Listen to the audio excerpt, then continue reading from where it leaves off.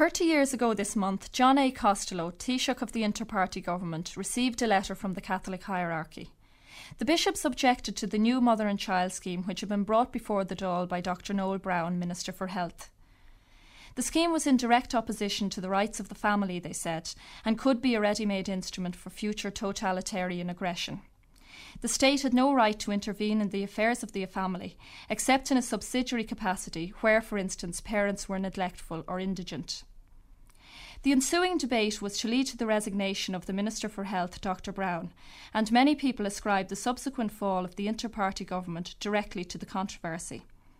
Certainly the publication by Dr Browne of the private correspondence between the government and hierarchy left many citizens wondering about the frequency of such private pressures on democratic government. Others maintained that the Catholic Church, representing 95% of the people, would have to intervene where it felt legislation could damage the fabric of Irish society. But what was it in the scheme itself that was to arouse such strong fears? I spoke to J.H. White, author of Church and State in Modern Ireland. Well, the Mother and Child Scheme was an attempt to implement the 1947 Health Act. That act was an enabling act. In other words, it gave the government power to set up a scheme to deal with the health and welfare of mothers and of children up to the age of 16. It did not in itself provide such services. That had to be done subsequently by regulation. And when Dr. Browne became Minister for Health in 1948, one of the things which he had to tackle was to draft the regulations to implement that section of the Health Act 1947. In 1947, did the hierarchy have objections to the original act itself? Yes, they did. This was not generally known at the time, and Dr. Browne himself seems not to have known about it until quite late on in 1950.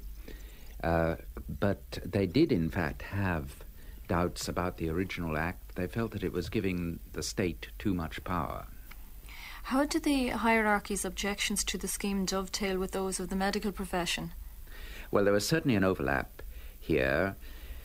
The doctors were also uneasy about too much extension of state power. They didn't want to be put in a position where they were really just bureaucrats having to carry out government regulations.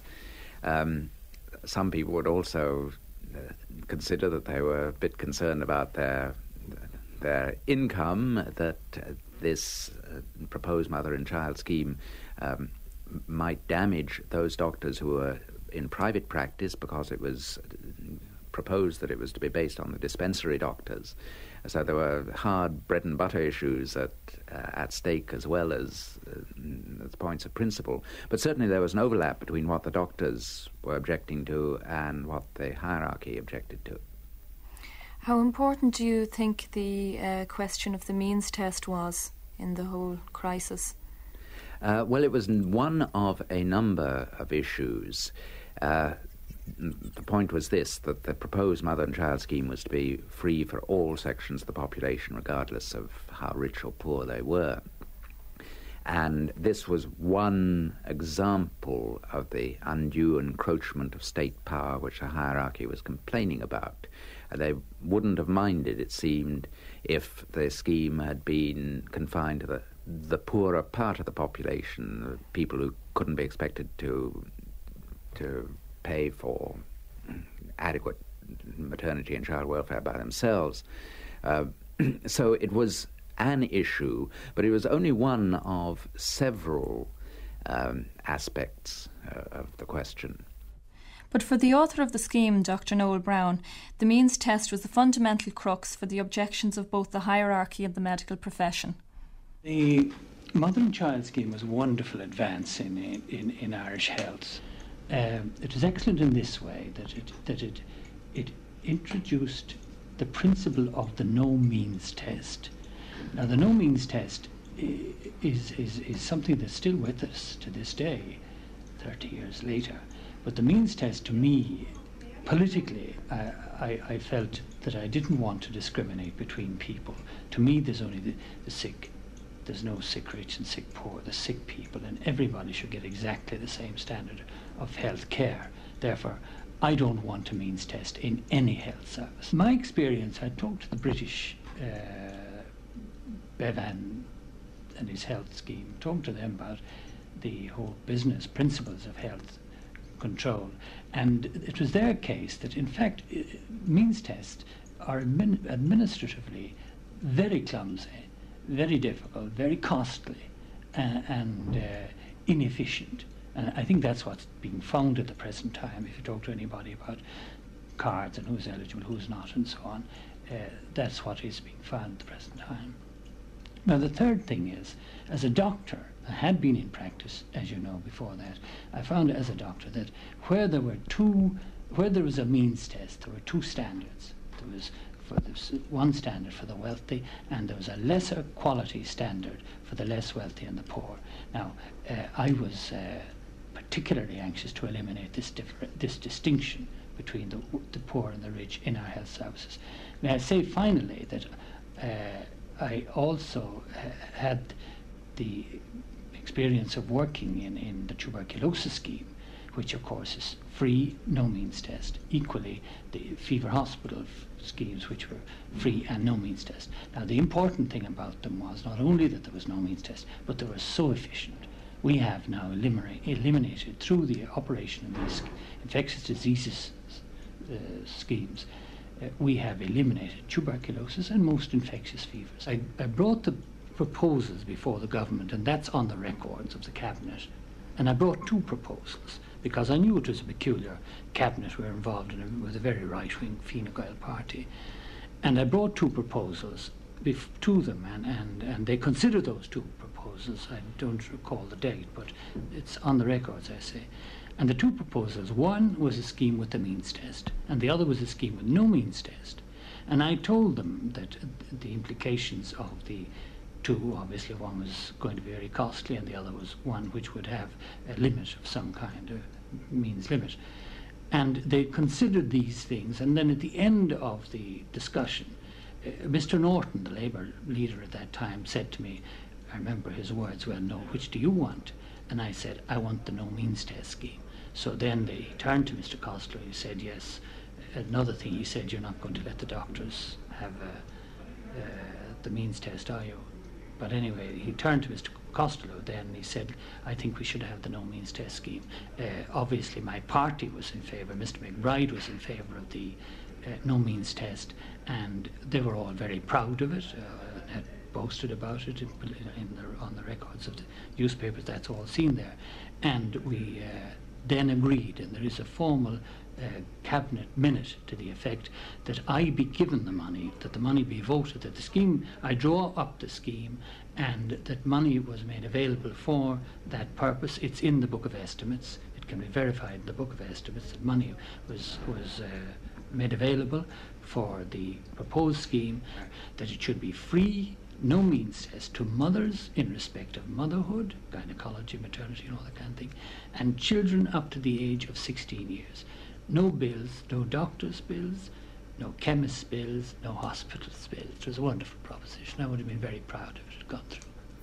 Dr. Browne issued the draft mother and child scheme in the summer of 1950, and at that time he was negotiating solely with the doctors, with the Irish Medical Association. In October 1950, he was suddenly informed that the hierarchy disliked the scheme also. At that point, he was unaware that the hierarchy had previously had doubts about the original 1947 Act, so to him this came as a surprise.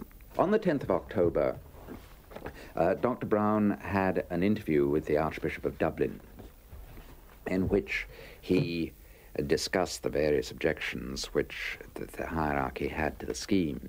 He went away from that meeting believing that he had satisfied the bishops. The bishops, on the other hand, or Dr. McQuaid in particular, went away believing that the scheme still required fundamental revision.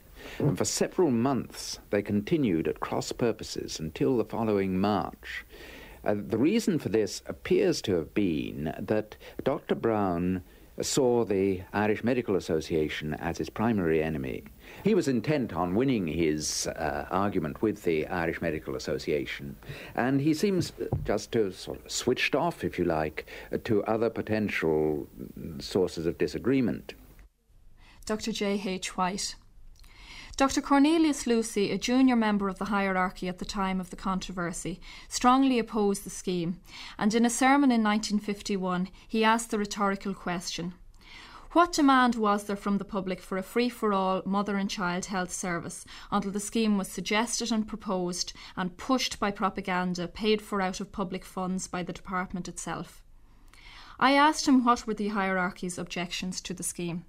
The bishop's main objections to the mother and child scheme were that the scheme was monopolistic and bureaucratic. In other words, it was something which concentrated in the hands of or under the control of the Department of Health, both maternity services and mother and children's services.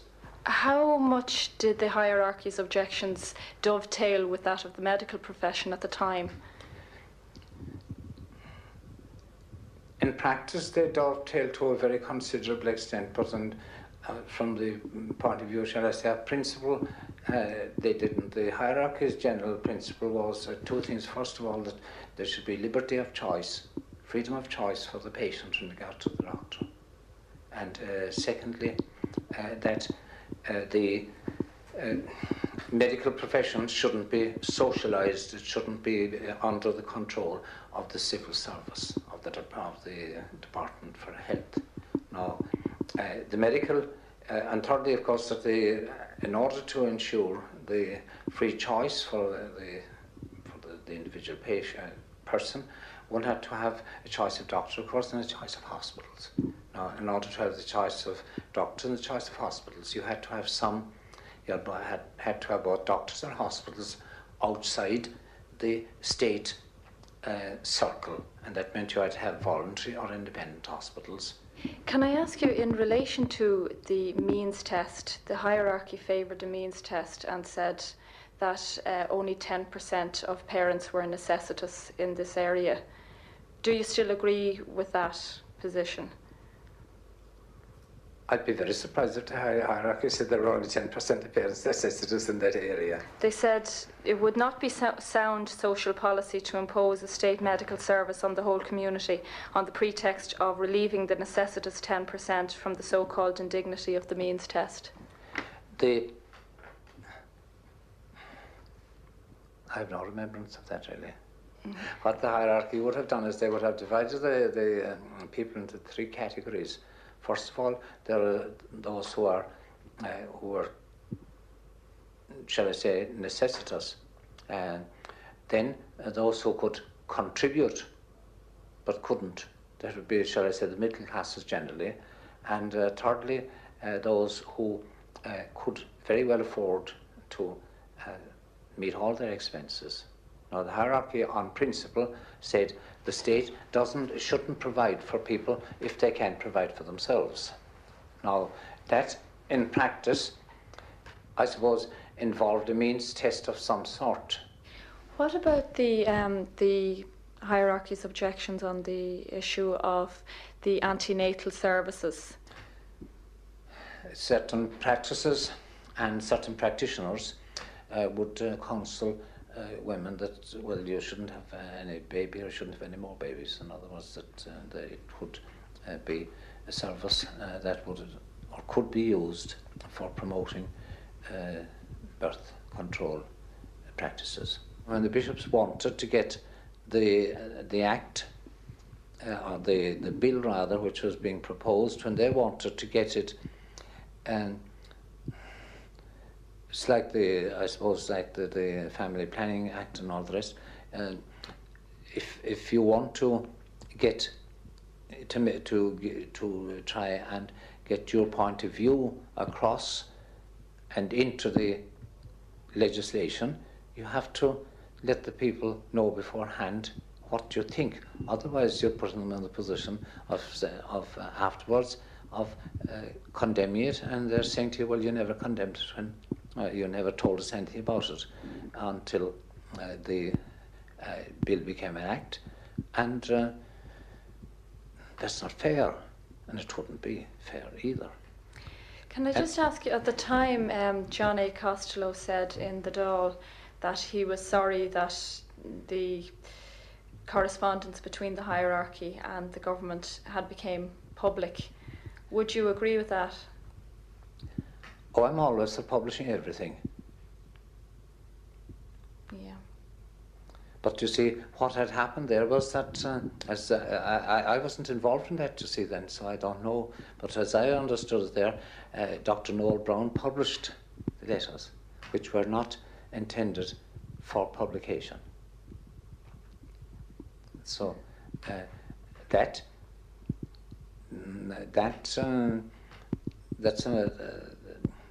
if I wrote to you expecting or believing that the letter wouldn't be published, then it shouldn't be published, because if you might take a different line one way or another if the letter were to be published. Now, if I were, as I say, I think if the bishops were dealing with the government openly, that is, knowing that all our correspondence would be and our statements would be published, we would have gone off first and foremost and stated, we want a Good Health Act, and we want that for the people who really need it. And therefore what we are criticising is certain parts of your act, not the act, but certain parts of it, which we think either should be dropped or should be amended. Now, if it were put that way, then there wouldn't be confrontation unless the government went ahead with the bill as it was proposed. If I were to ask you, what alternative mother and child scheme would you have been happy with at that time? Well, I can only say that I was happy with the mother and child scheme that came. But the bishops were not alone in their opposition to the scheme.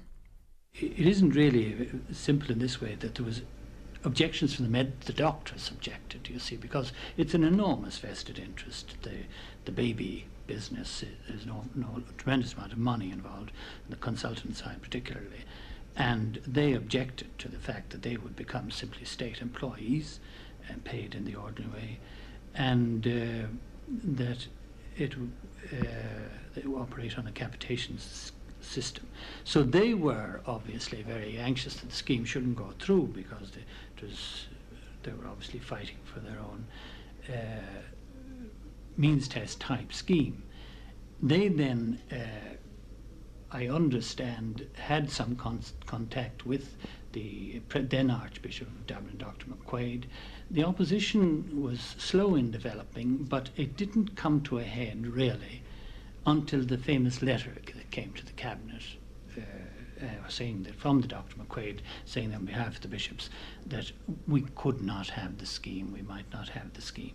This was on the 10th of October. Yes, prior to that, I had been invited to the Dr. McQuaid's house, the Archbishop's house, and at that meeting we had considered a number of issues, and I made concessions on two important issues there, because they didn't interfere with the central issue to me, and that was the means test. As long as I preserved that, I was quite happy to make concessions, compromises on other issues, which I considered important, but at the same time I compromised on those. And when I left the house that time, his house, the palace that time, I was quite happy that I had met his objections. I had offered to the people and to the bishops, I said that there was one particular clause they were worried about, and I said I will draft the bill and send it to you for your approval, or if you wish to, you can draft a bill and send it to me for my consideration. And thirdly, if you wish, the issue is not the most important one, I will drop it altogether. So to that extent, I was perfectly prepared to make the compromises on anything except the central issue, and that was the means test. And in the means test, what I did was I went to the government, I said, you've made this decision already. Now, I resented the fact, early on, I think I told you sometime, I did resent the fact that on one occasion Sean McKeown had come back from the Archbishop's Palace and had told us that we couldn't have an adoption bill because the Archbishop wouldn't permit it. Now, I resented that. I was young at the time, and I believed in this idea of the democratic power of a cabinet, that it must be listen to everybody, obviously, must do that, but you make the final decision. We'd made a final decision, and I resented the interference of anybody outside the cabinet in this final decision of the cabinet. So I said to the cabinet, you've made this decision, and I will only alter my attitudes or reconsider my attitudes on instructions from you, but I will not do it on instructions from anybody outside the cabinet. And that, to me, was a very important issue. Not just the health scheme, which was important, but to me, the big issue then involved was a repetition of the McKeown episode, which I was not prepared to tolerate. That was outside interference by the Catholic hierarchy in our affairs here. You feel that the cabinet gave in out of fear? Oh, I've no doubt at all the cabinet was frightened. As you know, when the famous letter came, I went round the table. That Mr. Costello said to me, we accept the letter. I said, I don't accept the letter. And we then went round, and he said, that's agreed. I said, no, I'd like each person to make up their own mind. So we went round, I asked each of them, do you agree to that, and so on. And eventually each one of them said only one demurred. Mike McKees said he thought it was unfair that they should be allowed to interfere like this. Mr. Sean McKeown attacked me for even asking the question. The bishops had made their decision clear, and they were accepting it. Now, while I think that was very reprehensible on their part as adult, serious politicians, I think it was even worse on the part of Mr. De Valera later on, insofar as he was head of a single party government, and he equally bowed to the diktat of the hierarchy in his subsequent mother and infant scheme, which, as you know, only referred to children up to six weeks, not 16 years. In your own resignation speech in the Dáil, you said that as a Catholic you would unequivocally accept what the hierarchy were saying. Yes. What did you mean by that? Yes. I think that in this you have to bear in mind the society we live in, and the most recent thing, the contraception and divorce, and the Irish solution to the Irish problem, attitude of successive cabinets here, that the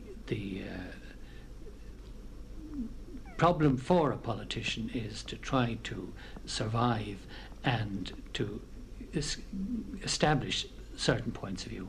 I was determined that I was not going to implement the bishop's scheme or any scheme with the means test unless it had been considered by cabinet, and I made my decision arising out of that consideration. So I decided that I would continue the fight. I would accept their ruling, which was, I'm sure, the correct ruling at that time. They, as the hierarchy, had a right to make any ruling they wanted to, and as a Catholic, I had to accept that it was their ruling and therefore the correct Catholic ruling on that issue. But I then, at the same time, declined to implement their scheme, and I resigned. And the resignation then led to the fall of the government, and I've subsequently fought that election. For about 5 months, they went on at cross purposes. Finally, in March, Dr. Browne realised he was not going to reach an accommodation with the Irish Medical Association, and he decided he was going to go ahead with the scheme anyway. He announced this fact, and it was at that point that Dr. McQuaid got in touch with him again and said that he was still totally unsatisfied with the mother and child scheme. And this appears to have astonished Dr. Browne. But he did at this point, in March 51, he did at this point realise that he didn't just have the doctors on his hands, but he had the hierarchy to square as well. His immediate reaction seems to have been, during the second half of March, was in effect to split the bishops. So Dr. Browne appealed to the hierarchy as a whole for a ruling as to whether his scheme really was contrary to Catholic social teaching or not. But when it came to the pinch, when it came to the crunch, at that meeting, the hierarchy unanimously supported Dr. McQuaid's line.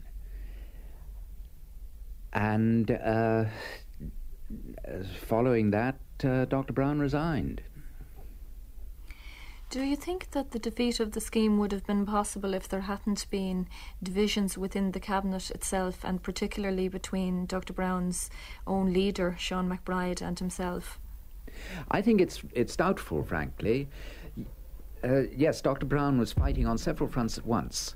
He was fighting the Irish Medical Association, the official spokesman for the doctors. He was fighting the bishops.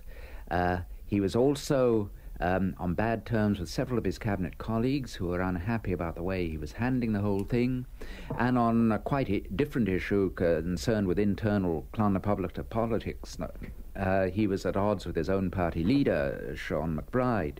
So he was in a weak position, and when it came to the crunch, it did mean that the cabinet was not prepared to back him. If circumstances had been different, if Dr. Browne had been going forward with a scheme which had the unanimous and enthusiastic approval of the cabinet, well, I doubt if things would ever have got to that stage in the first place. Dr. McQuaid knew all along, from October 1950 onwards, he knew that several of Dr. Browne's cabinet colleagues were not happy with the way Dr. Browne was handling things. In other words, Dr. McQuaid knew he was dealing with a divided cabinet. If he had known he was dealing with a united and enthusiastic cabinet, the whole thing would have been different, and probably the bishop's objections would never have been pushed so far. Well, internal tensions may be commonplace in political life, but they rarely lead to the dismissal of a cabinet minister. What were Dr. Sean MacBride's views about the mother and child scheme itself? Oh, I was all in favour of the mother and child scheme, all in favour of completely free medical services, if we could afford them. The only problem was that I don't think we were then, or are now, able to afford them completely.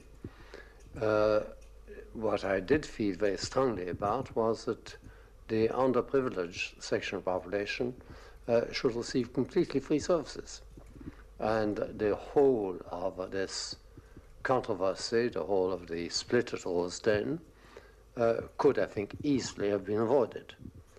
But I think that Dr. Browne was determined at the time to provoke a split in clan, and also, I think, determined to provoke a split in the government, and that he had conceived that this would be a good issue, and that it was also a good issue to quarrel with the hierarchy. It was most unfortunate because it certainly delayed the application of a mother and child scheme. The whole thing could have been settled on the basis that completely free medical, gynecological and hospital services would be made available to any family with an income of less than $1,000 a year. Then, that was in 1951, which would be about the equivalent of £10,000 a year today. I felt that this would have been quite a good solution.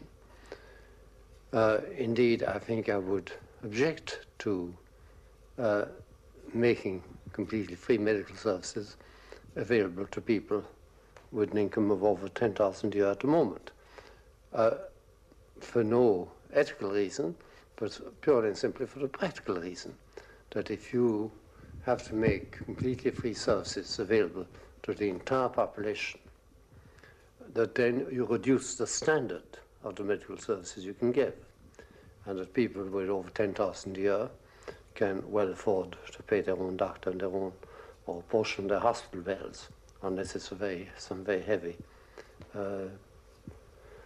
treatment.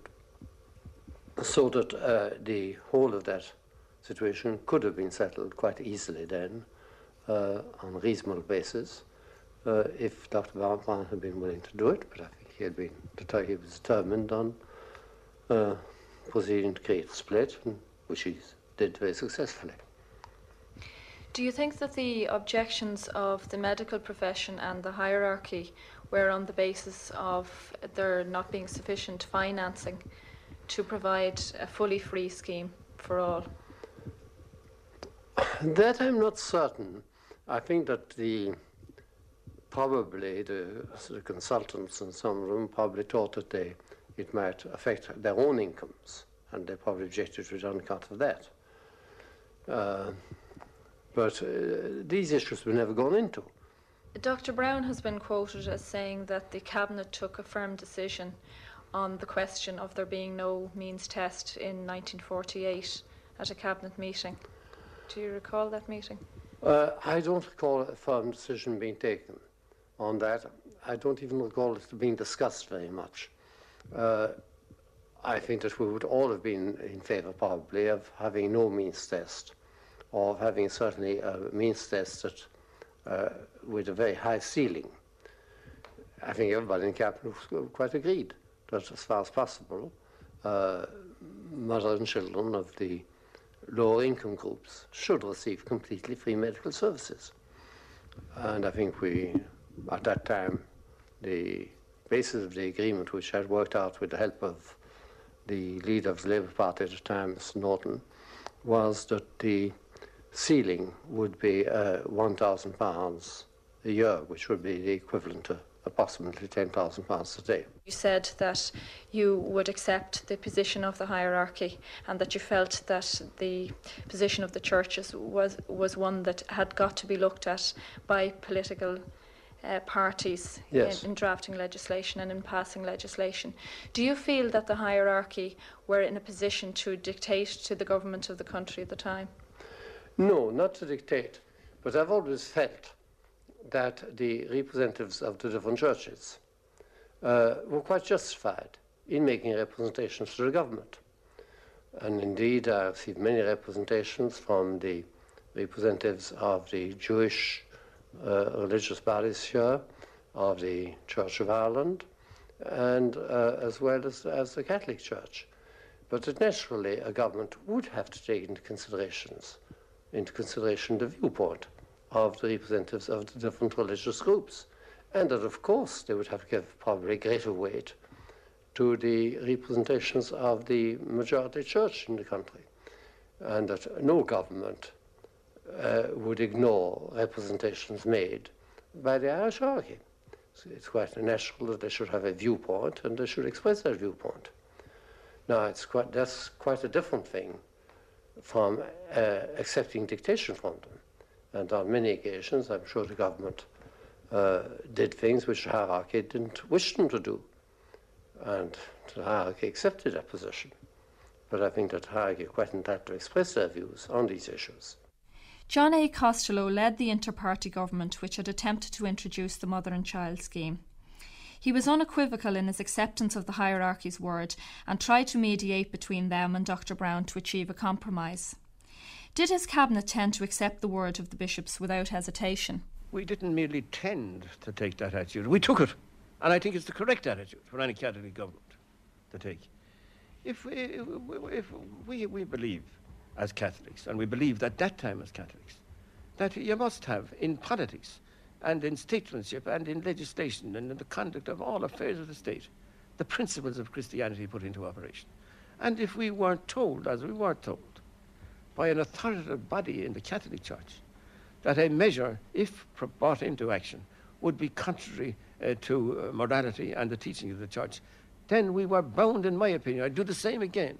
And any other government would have to do it. If I could put it to you this way, Mr. Costello, in a parliamentary democracy, people vote for candidates in a secular democracy. Now, do you really think that these same candidates have a right to say we will accept the bishop's ruling as you... Not really do I say they have the right to do it, but in my view, they're under a duty to do it.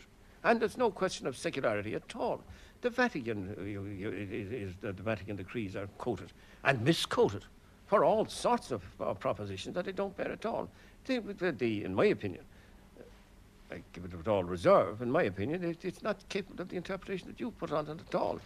Of course, there's liberty of expression, and there's in the church, but it's subject to the same implicit, if not explicit,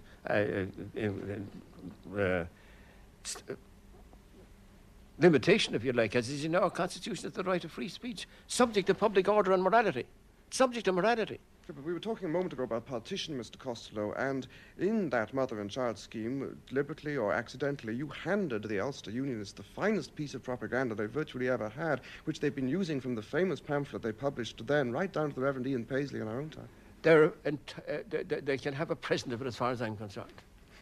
They can use anything they like about it. I can see nothing more appalling than the sort of stuff that Paisley is carrying out without the help from the mother and child. He doesn't require anything at all. He can say that we were in the hands of the bishops. Some of the church gazettes wrote that about me, that I was in the hands of the bishops. When you're a politician, you've got to put up with that class of thing, and that's all rubbish. I do the same again and be subject to the same pressures as I was before. But did you personally want Dr. Browne to resign yourself? I didn't want him to resign. And I tell you what happened was, we had been told of this opinion of the bishops. It was brought to the attention of all the members of the cabinet who expressed their views on it. Dr. Browne didn't agree with it. And we said, very well, would you like some time to consider your attitude? And he said he would. We said, well, we'll adjourn the whole thing, what we'll do on this matter, until you have made up your mind what you want to do. We'll give you all the time in the world, any time you want. And it was adjourned then, to let him do that. Then, to everybody's astonishment, his own party told him that he had to resign. I never exercised my constitutional right to call upon him to resign. He resigned himself, having been directed to do so by his own party. And looking back, I still think that if things had gone on and been handled differently, not by my associates, but by his own party, that there the whole situation might have been very well resolved. But of course, apart from the point of view of morality and the bishop's view on that, there was the strong, very, very strong feeling in the medical profession against this particular scheme. The doctors were in general who thought it was a wrong scheme, and a scheme that was contrary to all their ideals and all their principles. So there were very hostile views in the country about this scheme. Socializing medicine, if you like, it was very nearly that. Which was the more important, the views of the doctors, the views of the bishops? Well, it depends on the point of view. Which was your point of view at the time? Both. Both. My point, I must confess, strongly sympathetic towards the point of view. And I put it to Dr. Browne on one occasion, do you want to go down in history as the man who did a good job for the health of the country, or as the man who beat the doctors? John A. Costello there talking to Dr. David Thornley on RTE's 7 Days programme over 10 years ago. In fact, Noel Browne and the mother and child scheme have gone down in history as an important factor in the downfall of the first inter-party government. 2 years later, the new Fianna Fáil administration introduced their own mother and infant scheme. How did this differ from Noel Browne's original scheme? J.H. White. The Health Act 1953 did cut down on Dr. Browne's proposed scheme in a couple of important ways. Firstly, it was no longer free for the entire population. The richest 15% or so were excluded. Secondly, there was a rather drastic change of age in that the original scheme was intended to deal with children up to the age of 16 years, and now it dealt with babies only in their first 6 weeks. So it was a considerable cutting down on what Dr. Browne had originally envisaged.